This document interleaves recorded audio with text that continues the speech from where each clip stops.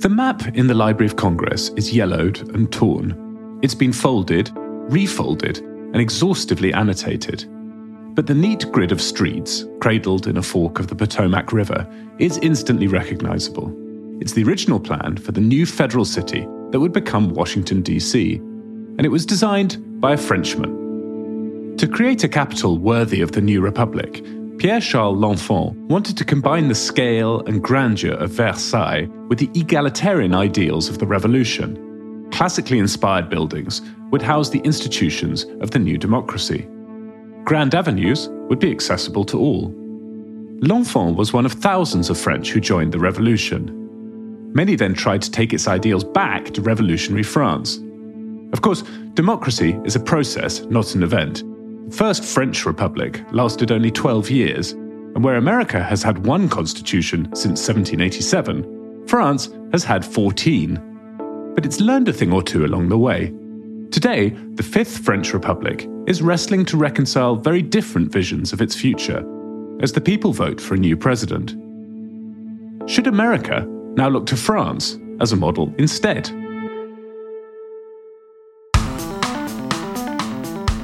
I'm John Prideaux, and this is Checks and Balance from The Economist. Each week, we take one big theme shaping American politics and explore it in depth. Today, is the French presidential system better than the American one? In the first round, most French voters opted for anti-establishment candidates. Now, a liberal and a nationalist are facing off for the presidency of France. Both finalists have redrawn the country's political map.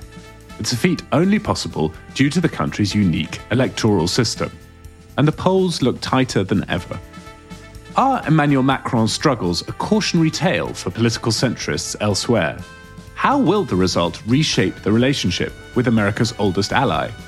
And do the foibles of the French system offer lessons for America's partisan gridlock?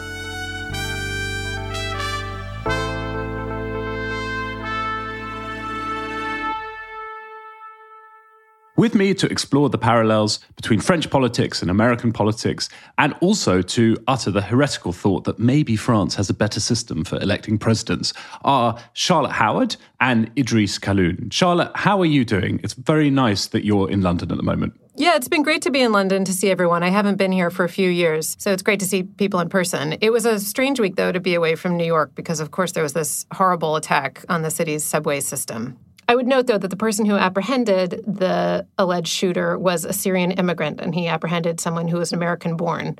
So it was yet another reminder of the ways in which the immigration debate can be caricatured, and that the reality of immigrants' role in America is more complex. That's a good point, and it's also a useful reminder given that in this episode we're going to be talking quite a bit about Marine Le Pen, who's come to prominence in French politics partly on the back of anti-immigrant sentiment and anti-immigrant campaigning. Idriss, how are you doing? What's going on in DC at the moment? I'm doing really well. I'm several time zones behind you guys, so I'm mainlining coffee and hoping to keep up. You know, DC, things are going. Biden's having to deal with a really high inflation number and has to figure out what his economic messaging is going to be. And Congress is not doing all too much, but is working towards another aid package for Ukraine. So those are the big things going on here. Yeah, there are also echoes there in French politics in the sense that the cost of living and inflation in France are real political problems for the incumbent Emmanuel Macron. Okay, you, our dear listeners, may be wondering why this podcast, which is about American politics, is looking at the French election this week. And I think there are a few answers to that. One is that France matters. You know, it's America's oldest ally, second largest economy in Europe, the only European permanent member of the UN Security Council. So the outcome of this election matters. But also, I think there are some interesting lessons and comparisons to be drawn from the way France elects its presidents compared with America. There's also some really interesting parallels on what's been going on the right in French politics. But before we get into all of that, I wanted to get a bit of a sense of the race as it stands now. And the best person to give us that sense is our Paris bureau chief, Sophie Pedder, who's been covering France for a long time, wrote a biography of Emmanuel Macron, has covered the rise of his movement. And I began by asking her what struck her most about the results from the first round. I think there were three elements that stand out in the first round result. The first was that actually Emmanuel Macron did really well. He got 28% of the vote. That is 4 points higher than he did in 2017. And it's actually the highest score for an incumbent president since 1988, when François Mitterrand did better.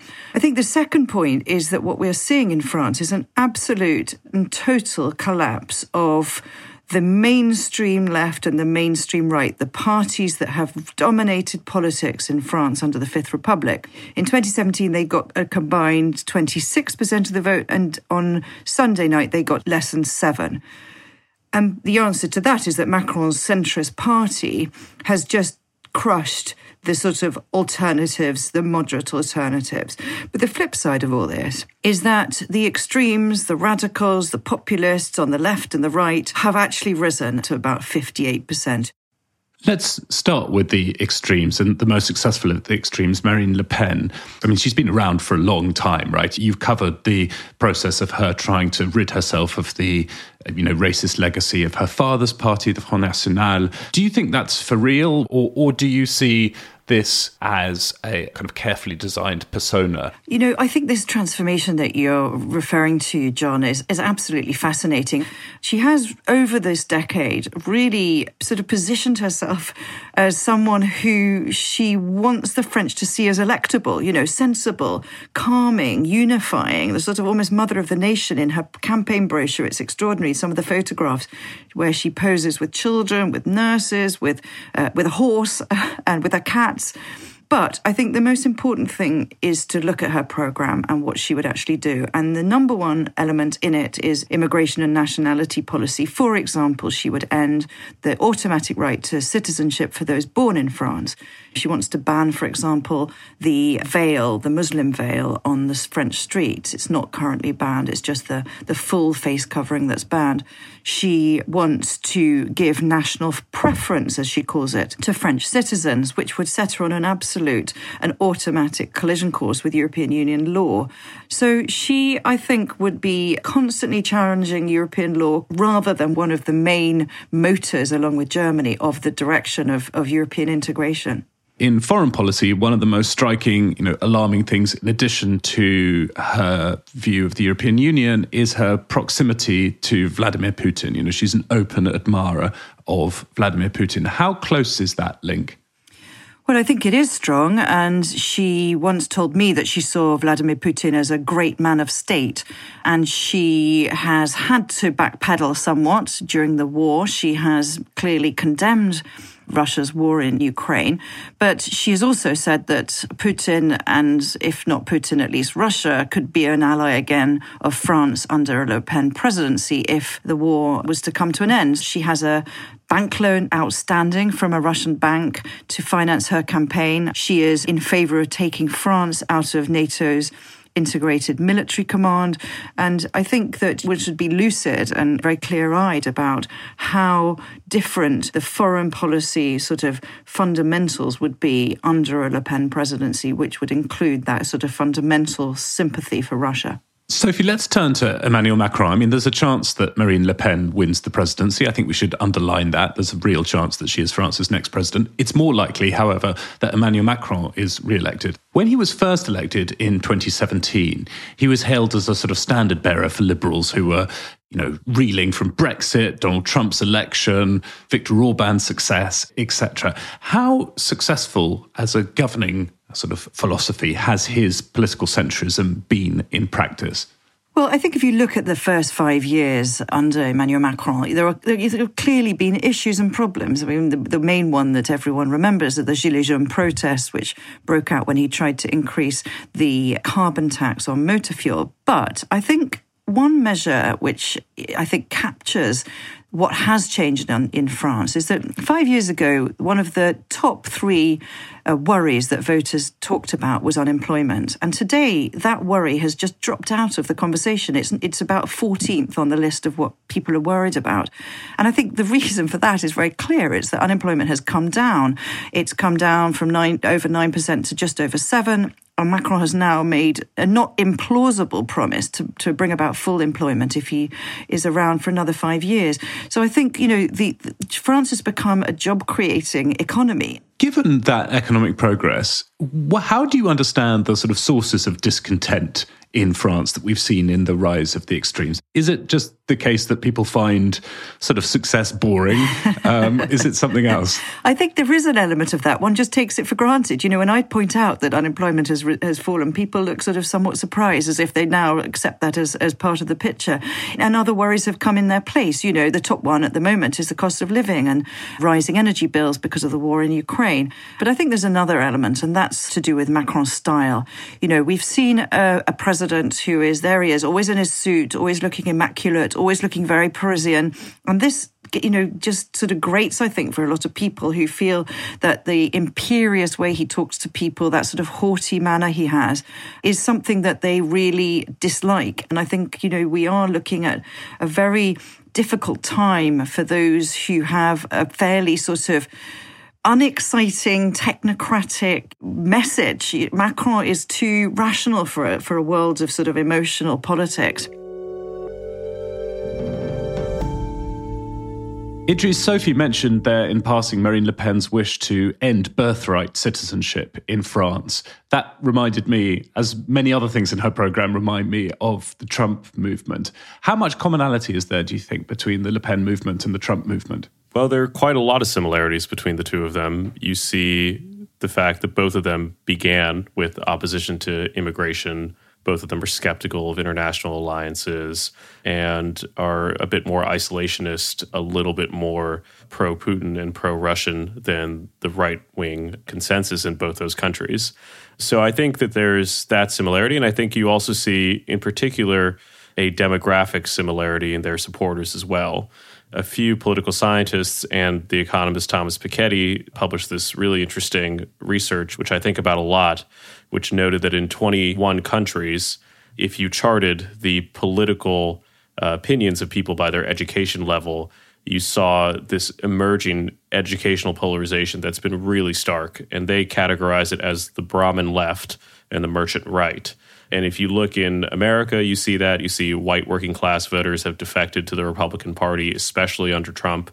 And if you look at France, you see the same as well. Less educated voters are flocking to Marine Le Pen. The deindustrialized areas of France are very heavily populated by her supporters, just as they were with Trump. There are, of course, differences. For one, the Le Pen family has been running to be president of France since the 1970s.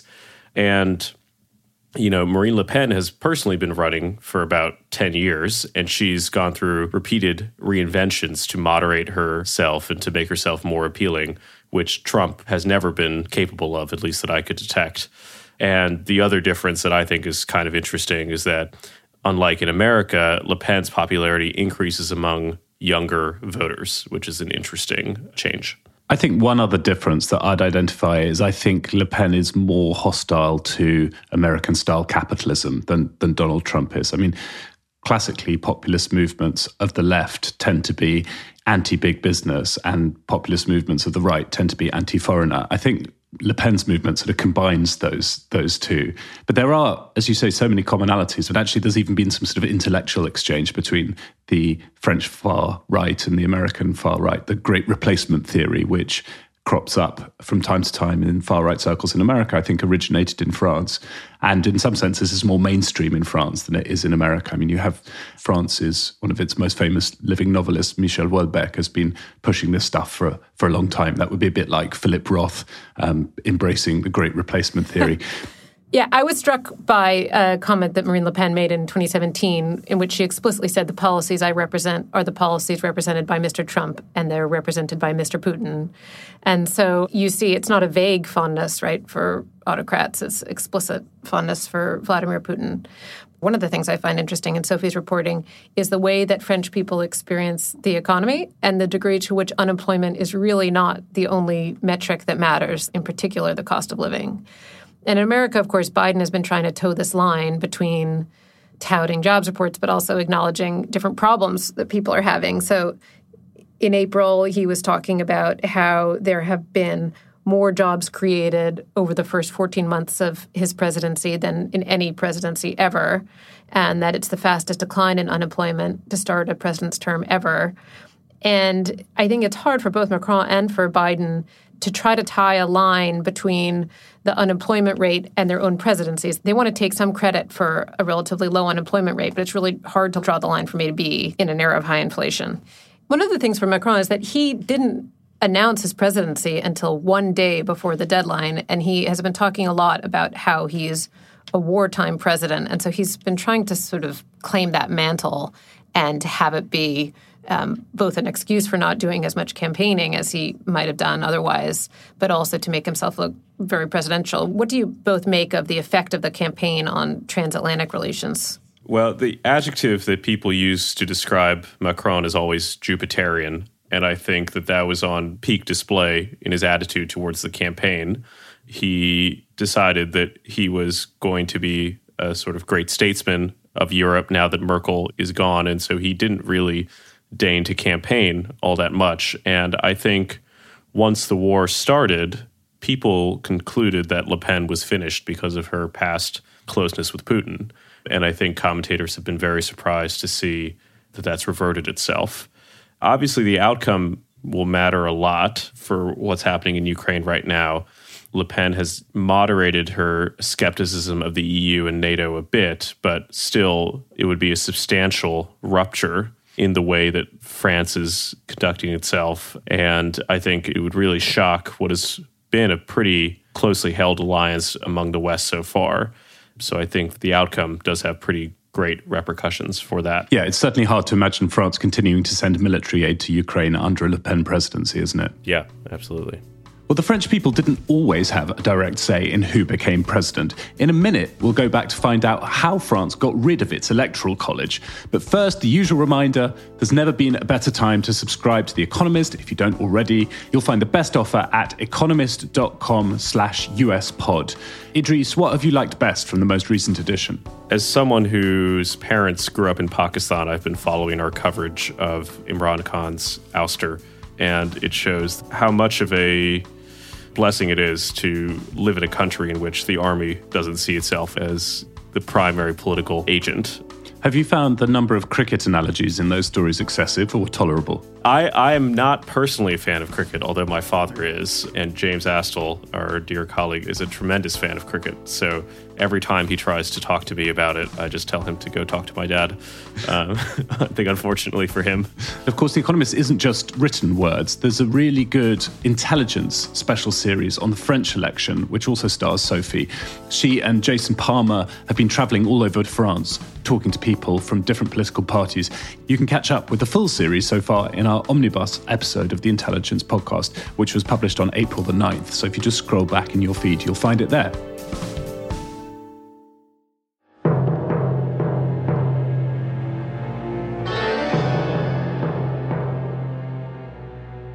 The Citroën DS limousine was so sleek and smooth to drive that people took to calling it DS, or the Goddess.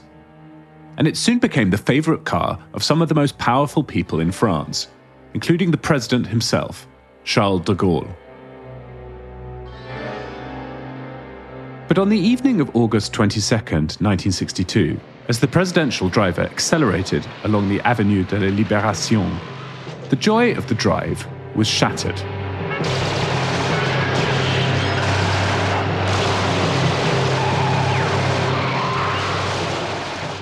Machine guns peppered the car with over 100 bullets. The attack was organised by ultra-right-wing opponents of the recent independence of Algeria. And it was immortalised a few years later in the opening scenes of the thriller The Day of the Jackal. De Gaulle and his wife survived. They shoot like pigs, he said. But the event prompted the president to act to change French democracy forever. The hero of the Second World War had been brought out of retirement 4 years earlier, when the country seemed on the brink of falling apart. Ends with mob action and the gravest threat to the French Republic since the war. Following a 7-hour general strike, a military junta seizes control in Algiers.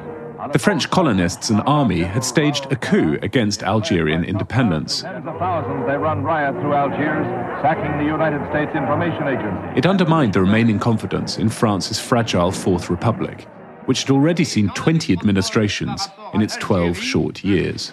À une crise nationale extrêmement grave. Mais aussi, ce peut être le début d'une espèce de résurrection. De Gaulle offered his services to his country once again. Encore une fois, directement à la France. To rewrite the constitution and then head up a strengthened presidency in a new Fifth Republic. Comme dans la précédente grande crise nationale, à la tête du gouvernement de la République française. To many, he was the only man who could save France from itself. To others, his assumption of power was one step away from military dictatorship and fascism. Though he quipped that after a lifetime fighting for liberty, he hardly intended to become a dictator at the age of 67. Jamais. Pourquoi voulez-vous qu'à 67 ans, je commence une carrière de dictateur? De Gaulle was not a dictator, but he was imperial, grandiose, and arguably the most powerful man in Europe. He disdained political parties, which he thought wasted time and money on useless infighting. He wanted to go straight to the people, and he argued that the assassination attempt showed the vulnerability of the institution of the presidency. He proposed a radical new solution to create a presidency whose legitimacy could never be challenged: the abolition of France's electoral college. Le président de la République sera dorénavant élu au suffrage universel. Instead, the president would be elected directly by universal suffrage. Rien n'est plus républicain. Nothing could be more Republican, he said. Rien n'est plus démocratique. Nothing is more democratic. J'ajoute que rien n'est plus français. Indeed, nothing is more French. The parties hated the idea, but more than 3/4 of French voters turned out for the referendum, and by 2/3, they voted yes. In the next election, in 1965, the candidates faced the popular vote for the first time. Between the two rounds, de Gaulle sat for his first ever television interview. J'aimerais que vous précisiez la façon. The interviewer asked how he thought the politics of left and right would shape up in this new age of the Fifth Republic. C'est tout à la fois. France, de Gaulle replied, is everything at once. France is not the left, France is not the right. C'est pas la droite, la France. But, he admitted, the French people will continue to be carried by political tides. Of course, the part about the presidency being above politics turned out to be wrong. But Charles de Gaulle had strengthened the presidency, and this version of the French constitution has proved robust. The method of electing the president directly, so that the person who wins the most votes actually becomes president, gives the office a legitimacy that America's electoral college cannot match. And the two-round system protects France somewhat from shock results. If Marine Le Pen becomes the country's next president, it will be because a majority of French people want her to be president, not an accident. Charlotte, it took the French electorate a while to get there. They experimented with a bunch of different systems, but then since this national referendum, they've had directly elected presidents and the two-round system. I have to say, I greatly prefer this way of electing presidents to the American system. What about you? Yeah, I really agree. And I think it also points to something that's sort of counterintuitive, which is that we think of America as being more dynamic and open to change. But Americans in some ways are very conservative, particularly when they're thinking about their electoral system. And so I much prefer the French model. I'm with you. Idris, how about you? Do we have unanimity? Yeah, definitely. I think that if America were to actually change its electoral college approach, we wouldn't go into a prime ministerial system like the UK. I think we would go into something like France, where the president's directly elected, but there are separate parliamentary elections. And I do think that America has this, because it's only had one constitution, has this fond attachment to institutions that really no longer make much sense. Whereas if you're more used to continually reinventing a constitution, it's a little bit easier for you to stomach the change. There are those differences on the presidential system, but there's also a difference when it comes to electing the lower house, which, again, I think is a place where France has it better than America. So, of course, in the House of Representatives, you have elections every 2 years. That means if you talk to any members of the House, as soon as you've won your election, you start thinking about the next one because it's just around the corner. You spend an inordinate amount of time fundraising for your election campaigns. And then on a constitutional level, it means that more often than not, because of the way that voters tend to react against the party that holds the presidency in midterms, and we're going to see that, I think, later this year, more often than not, the same political party doesn't have control of the presidency and the House of Representatives. And that makes it extremely hard to get stuff done. Whereas in France, the Assemblée Nationale, which is the equivalent of the House of Representatives, has elections every 5 years, and it also has a 2-round voting system. So again, that tends to create a system where it's slightly easier to get legislation through. The thing that I'm most struck by, actually, is the length of presidential campaigns. So Donald Trump announced his candidacy more than 500 days before the 2016 election. Obama did so more than 600 days. I mean, Macron admittedly was president when he did this, but he announced 1 day before the deadline. Le Pen, of course, said she would run back in 2020, but the actual campaign in earnest didn't get going until this year. And I think that there's a lot of merit to that. I mean, as a voter, when do people actually tune in before an election in America? Gallup had some data that I was looking at from 2020 that showed that less than 2 months before that election, just 42% of the American electorate, so still a minority, said they were following politics very closely. And the truth is that the people who do pay attention a long time before the election are extreme partisans. And so it's yet another way that the American political system gives a lot of power to the people who are really far on the left or really far on the right.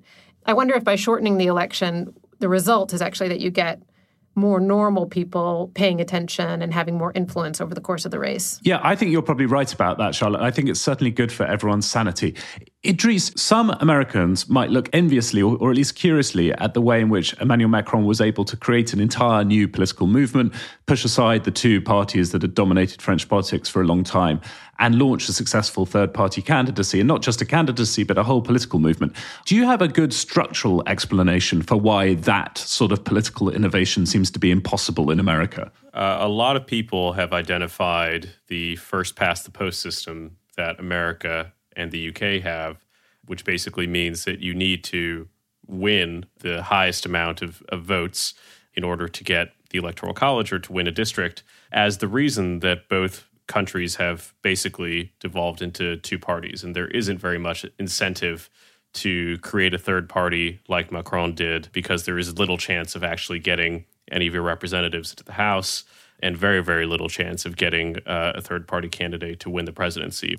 Of course, even though France had that capacity for a long time, you still saw a center-left socialist and a center-right Republican party that, were dominant for several decades. So there's obviously some attraction to the polarity, but we've seen that go away now. And it's very interesting that we now have, a majority of voters who were going for either the anti-capitalist Mélenchon or Marine Le Pen in the first round. That's never happened before. But that, I think, shows that the old fissures that we had between, traditional left and traditional right are being increasingly replaced by this worldview about immigration and nationalism. So maybe France is a little bit more receptive to it, whereas in America, what you see is that all of that has to come out through the parties themselves. So the Trumpist faction takes over the Republican Party rather than forming its own Make America Great Again party. There's just one other structural aspect I wanted to underline before we leave this, which is that in France's presidential system, everybody votes on the same day. It's a Sunday, so most people are able to get to the polls. There's no early voting, by contrast with America. And voting by mail, which was such a source of debate in the 2020 presidential election, has been banned in France since 1975. People vote on paper, and those ballots are counted by hand, and the results seem to be totted up fairly quickly. So that's a sort of mixture of things that the left like and things that the right like in America. We'll be back in a moment to talk to the former French ambassador to Washington under both President Trump and President Obama about the tempestuous relationship between the two republics and which political system would win in a fight.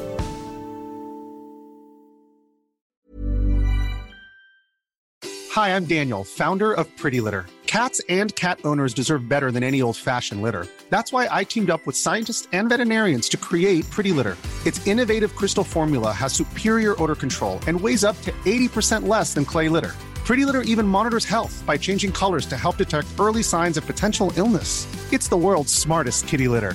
Go to prettylitter.com and use code ACAST for 20% off your first order and a free cat toy. Terms and conditions apply. See site for details.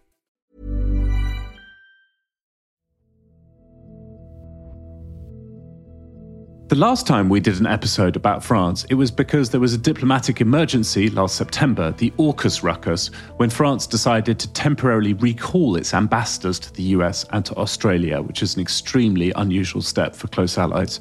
So I spoke to France's former ambassador to Washington, Gérard Araud, and asked him whether relations have now been patched up. And just to flag, the first answer contains a swear word, so if you're listening with kids, you might want to skip ahead a minute.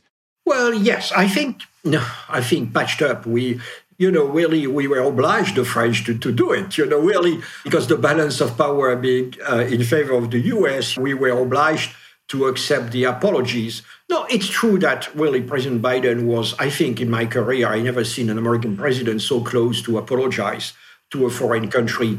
It was obviously a dysfunctionality of the American administration. When I was the ambassador, I was telling my guys, don't underestimate the ability of the American administrations to fuck up. And basically, I have been in contact with the people at the White House. Obviously, it's what they did. And it was not anti-French. The problem I had when I was ambassador under President Trump is the people I have access to, including the National Security Advisor, they don't have the slightest influence on the president. So it means that President Macron has to call Trump himself. When I wanted to have an influence, I had to go to the family of the president. It was like Louis XIV in the 17th century. So from outside, from the European point of view, and especially when you look at the Ukrainian crisis, I think the Biden administration has been very good at keeping a very strong and close relationship with the Europeans. Ambassador, looking at the polls at the moment, you could look at this election and look at the two-round presidential voting system in France and say it's rather a brilliant way of electing presidents. People who feel excluded have a voice, but over the two rounds, you sort of avoid the possibility of one of those kind of fringe candidates becoming president almost by accident. Is it a better system for electing presidents than the American one? I don't know. I'm going to make you a confession. I have some of my friends are leftist. And they are telling me that they are a bit fed up. We call them in French the beaver, because they are called on the second round to make a dam against the far right. And for the last 3 elections, the leftist voters have been called to be beavers. And they are fed up. And that could be actually the problem of Macron, and especially because Macron has shifted to the right during his mandate. And so I think that our system is more reflecting the fact that in France we have several political parties, while in the US or in the UK you have only 2 big tents. But the political system in France is as sick as the American or the British one. Because when you look at the result of the first round, you see that we have only one centrist bloc, far right and far left.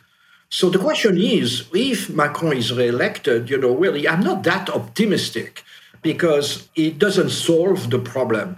He will have been elected by default. I want to ask about the plethora of parties in French politics now. I mean, French politics looks a lot more entrepreneurial to me than American politics. America still has the same duopoly that it's had since the early 20th century, with power alternating between Democrats and Republicans.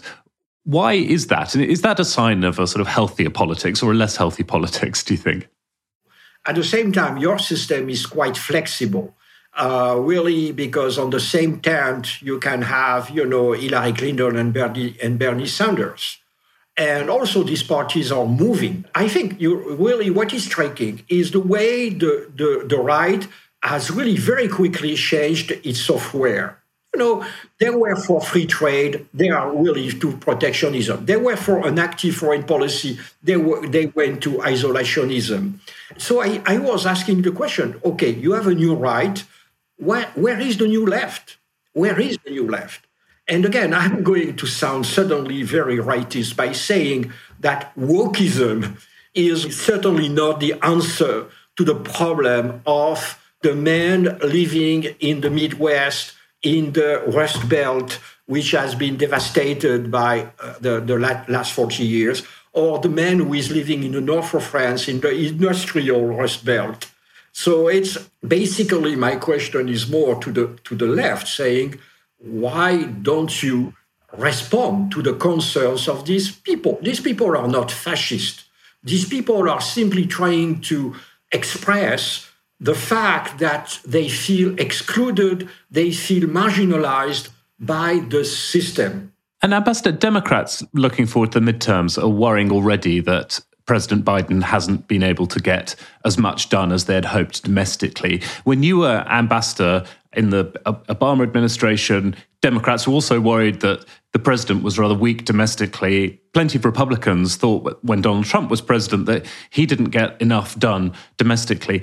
In terms of the powers of the political offices, is the American presidency stronger or is it weaker than the French presidency?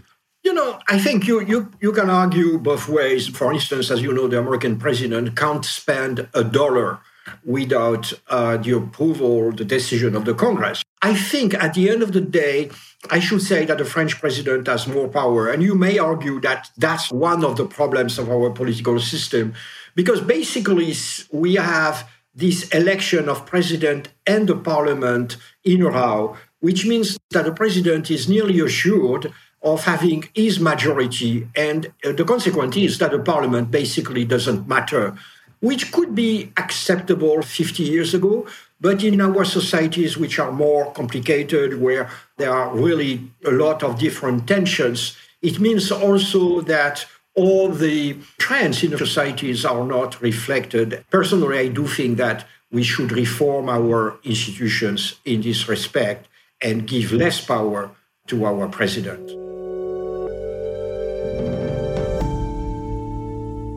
Charlotte, one takeaway from that, I suppose you could say that everybody seems to dislike their own political system in a different way. I agree. I think it was helpful for him to pour cold water on our admiration. It's like the Tolstoy line from Anna Karenina, which no doubt you both know, but happy families are all alike. Every unhappy family is unhappy in its own way. What is it in Russian? I know the Russian by heart. Let me begin. It's sve счастливые семьи. Excellent. Похожи друг на друга. Каждая несчастливая семья несчастливая по-своему. Yeah, bravo. No, that is actually the line. Oh, my God. Отлично, Idris. That was good. Okay. If you look at the numbers, it is pretty striking from the past presidential election just how anemic some of the moderates seem and the strength of the far left and far right. The far left party in the first round gained 4 percentage points. The far right gained 6 percentage points. The more center-left is 0, more center-right, -16. I mean, it's really, really striking. So you see Macron trying to kind of hold together the middle, but with much more of the power shifting further to the extremities. Idris, how far should we push the analogy here with America? I mean, I change my mind from time to time about whether the center is collapsing in America and whether, all the energy is at the extremes, or whether actually the extremes in American politics are kind of overrepresented when it comes to the political discourse, at least. And in reality, the center's a lot bigger than it usually seems, certainly if you watch cable news or spend your time on Twitter. What do you think? Is the center collapsing in America? Look, I think that given how much we know about how polarization has increased, both among voters and among policy positions, I think it's inarguable to say that the center in America is much smaller than it's been before. As the ambassador noted, the Republican Party has been pretty much wholesale taken over, and the kinds of ideas that we might have thought of as centrist within that party are now quite a minority. Within the Democratic Party, there is a more protracted struggle over the identity of the party between the progressive wings and the moderate wings. And I think that the story of the 2020 presidential Democratic primary where we were arguing between whether or not Beto O'Rourke's $1 trillion of climate spending was too little and whether or not we preferred Medicare for all or a public option, demonstrated that the progressive faction was really in the ascendancy. I think that circumstances have changed that, and there's been a bit of a blow towards the moderates. But I think on the whole, the center in America is in a much weaker position than it's been for decades. So I have a thing on this, which is a subject of total fascination, and Prideaux's going to roll his eyes. But so in the UK, there's apparently this caricature, which I've become aware of in the past month, called a centrist mum or a centrist dad. And when I raise this as a term of fascination to John Prideaux, he looks at me like I'm asking him to explain what LOL means. But I find it fascinating because in America, it's just not a thing. You know, the idea of sort of the centrist as someone you could make fun of is just, it wouldn't occur to anyone because it's like making fun of a ghost. It's just not there. And I think in part that may be because, among the left at least, because anti-Trump sentiment for moderates, it kind of sucked the oxygen from the political middle, and that during the Trump years, everybody who was on the left, you were just against Trump. You weren't kind of a centrist person within the Democratic Party. You were just kind of anti-Trump, is my view of this. But I think that also another thing that's happened, and you see this in Macron's campaign, is the wonky stuff is just less interesting. It's boring. People who are really pragmatic, you saw this with Hillary Clinton's campaign in 2016, it's just not where people want to spend, voters want to spend a lot of time thinking. And you see the way, as Idris pointed out, these really giant ideas captured the popular imagination in the 2020 campaign that were pretty far to the left, almost romantic in their scope. And the idea of having kind of a pragmatist who likes to think about the way that market forces might contribute to the fight against climate change. I mean, this is just all stuff that I think generally has been left out of the popular discourse in America in particular, in a way that there's still vestiges of it, at least in Britain and France. I think you're spot on. I'm very attached to this notion, so much so that I play in a band with some friends, and our WhatsApp group for the band, the name is the Centrist Dad Collective. So I'm all in on this idea. Centrist dads generally like listening to music like The National. Their politics is sort of radically reasonable, and they like people like Emmanuel Macron and Tony Blair and Ursula von der Leyen. I'm kind of really disappointed to hear that you're in a competing band to Chicken of Tomorrow. I take this as a personal point of betrayal. It's not a betrayal yet, because given that Chicken of Tomorrow is yet to either perform or rehearse. But just in our imaginations. A tough decision, maybe coming down the tracks. I got made fun of for playing The National at a party by my friends who said that it was too dour, although the song was called Nobody Else Will Be There, so I guess it's a fair point. It's a good one, though. That is an excellent tune. But I'd agree with you, Charlotte. I think centrist mums and dads do seem to be a bit of an endangered species in American political discourse. The centre-right in America has been under heavy fire from its own side. And if you're on the centre-left, any attempt to pursue a more moderate position often results in being accused of kind of selling out or doing Trump's work for him. So, yeah, I do agree with you on that score. As a keen observer of the woke style of American politics, it is interesting to hear the French complain about it. Macron has done the same as well, because they think that American universities are exporting dangerous ideas to France that are dividing them. And the irony, of course, is that these ideas were exported to America by French thinkers like Michel Foucault and Jacques Derrida, and then re-imported. So as far as, cultural exchange that's been going on for 50 or 60 years, it's a pretty important one. I think it's appropriate that we should wrap up this podcast with a discussion of irony and French postmodernism. But before I let the two of you go, I have a quiz. The long relationship between America and France has been far from smooth. In March 1966, The Economist wrote about a bomb at the heart of NATO, as Charles de Gaulle announced he was withdrawing France from NATO's integrated military command in protest at American dominance. France, of course, rejoined under President Sarkozy in 2009. Question 1. There are now 30 members of NATO. Which one has no standing army? I think Luxembourg, because they have 10 people, so they can't have more than one fighter jet, right? Right. It's like we're devoting 50% of our GDP to the military, and we give you these 2 people. That is a very logical guess. The answer, though, is Iceland. Though the question should maybe be, why is Iceland in NATO when it doesn't have an army? It has a coast guard, however, and a small sort of SWAT team of special forces, and it lets NATO use the country as a sort of training ground. Okay, question 2. No easier, I'm afraid. The idea of Americans pouring French wine down the gutter every time there's a falling out between the two countries has gained a sort of vogue. But forget about French wine. Ohio has a long tradition of growing fine wine from the native Catawba grape. Which American poet immortalized the quality of Catawba wine in an ode in 1857? I would guess Longfellow, because he was into odes and was around at the time. Or it could be Whitman. That's a really good question. And one, as someone who wrote a lot about poetry in college, an answer that I should know. You wrote a lot about English poetry, right? So that wouldn't help you any. It was, Idris gets a point, it was Henry Wadsworth Longfellow, so congratulations. He wrote, "Pure as a spring is the wine I sing, and to praise it, one needs but name it. For Catawba wine has no need of sign, no tavern bush to proclaim it." There you go. It has a lot of verses and goes on, but that's really the key passage. Well, Idris, you're a narrow winner this week. Congratulations, and good to see you. Yeah, good to see you too. Thank you. Charlotte, your contribution to this podcast is never measured by your score in the quiz. Thank you again for being here. Well, you're lucky to have me. You're welcome. If this has only whetted your appetite for American politics and foreign policy, then please go and listen to our sister podcast, The Economist Asks, with Senator Bob Menendez, the chairman of the Senate Foreign Relations Committee. He talks to Anne McElvoy about how the war in Ukraine is testing US foreign policy. That's The Economist Asks, wherever you get your podcasts. This episode was produced by Amika Shortino-Nolan and Stevie Hertz and mixed by Saul Rivers, with research by Erica Shin, Milton Vargas, and Elizabeth Peet. If you like the show, then please do give us a rating or a review. You can get in touch with us via email. The address is podcasts@economist.com. In the meantime, thanks very much for listening. Stay safe and stay sane. We'll have more Checks and Balance next week.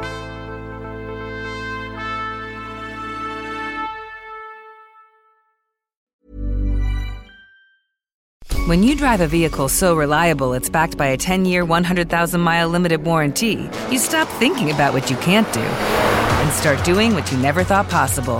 Visit your local Kia dealer today to see what you're capable of in a vehicle that inspires confidence around every corner. Kia, movement that inspires. Call 800-333-4KIA for details. Always drive safely. Limited inventory available. Warranties include 10-year 100,000-mile powertrain and 5-year 60,000-mile basic. Warranties are limited. See retailer for details.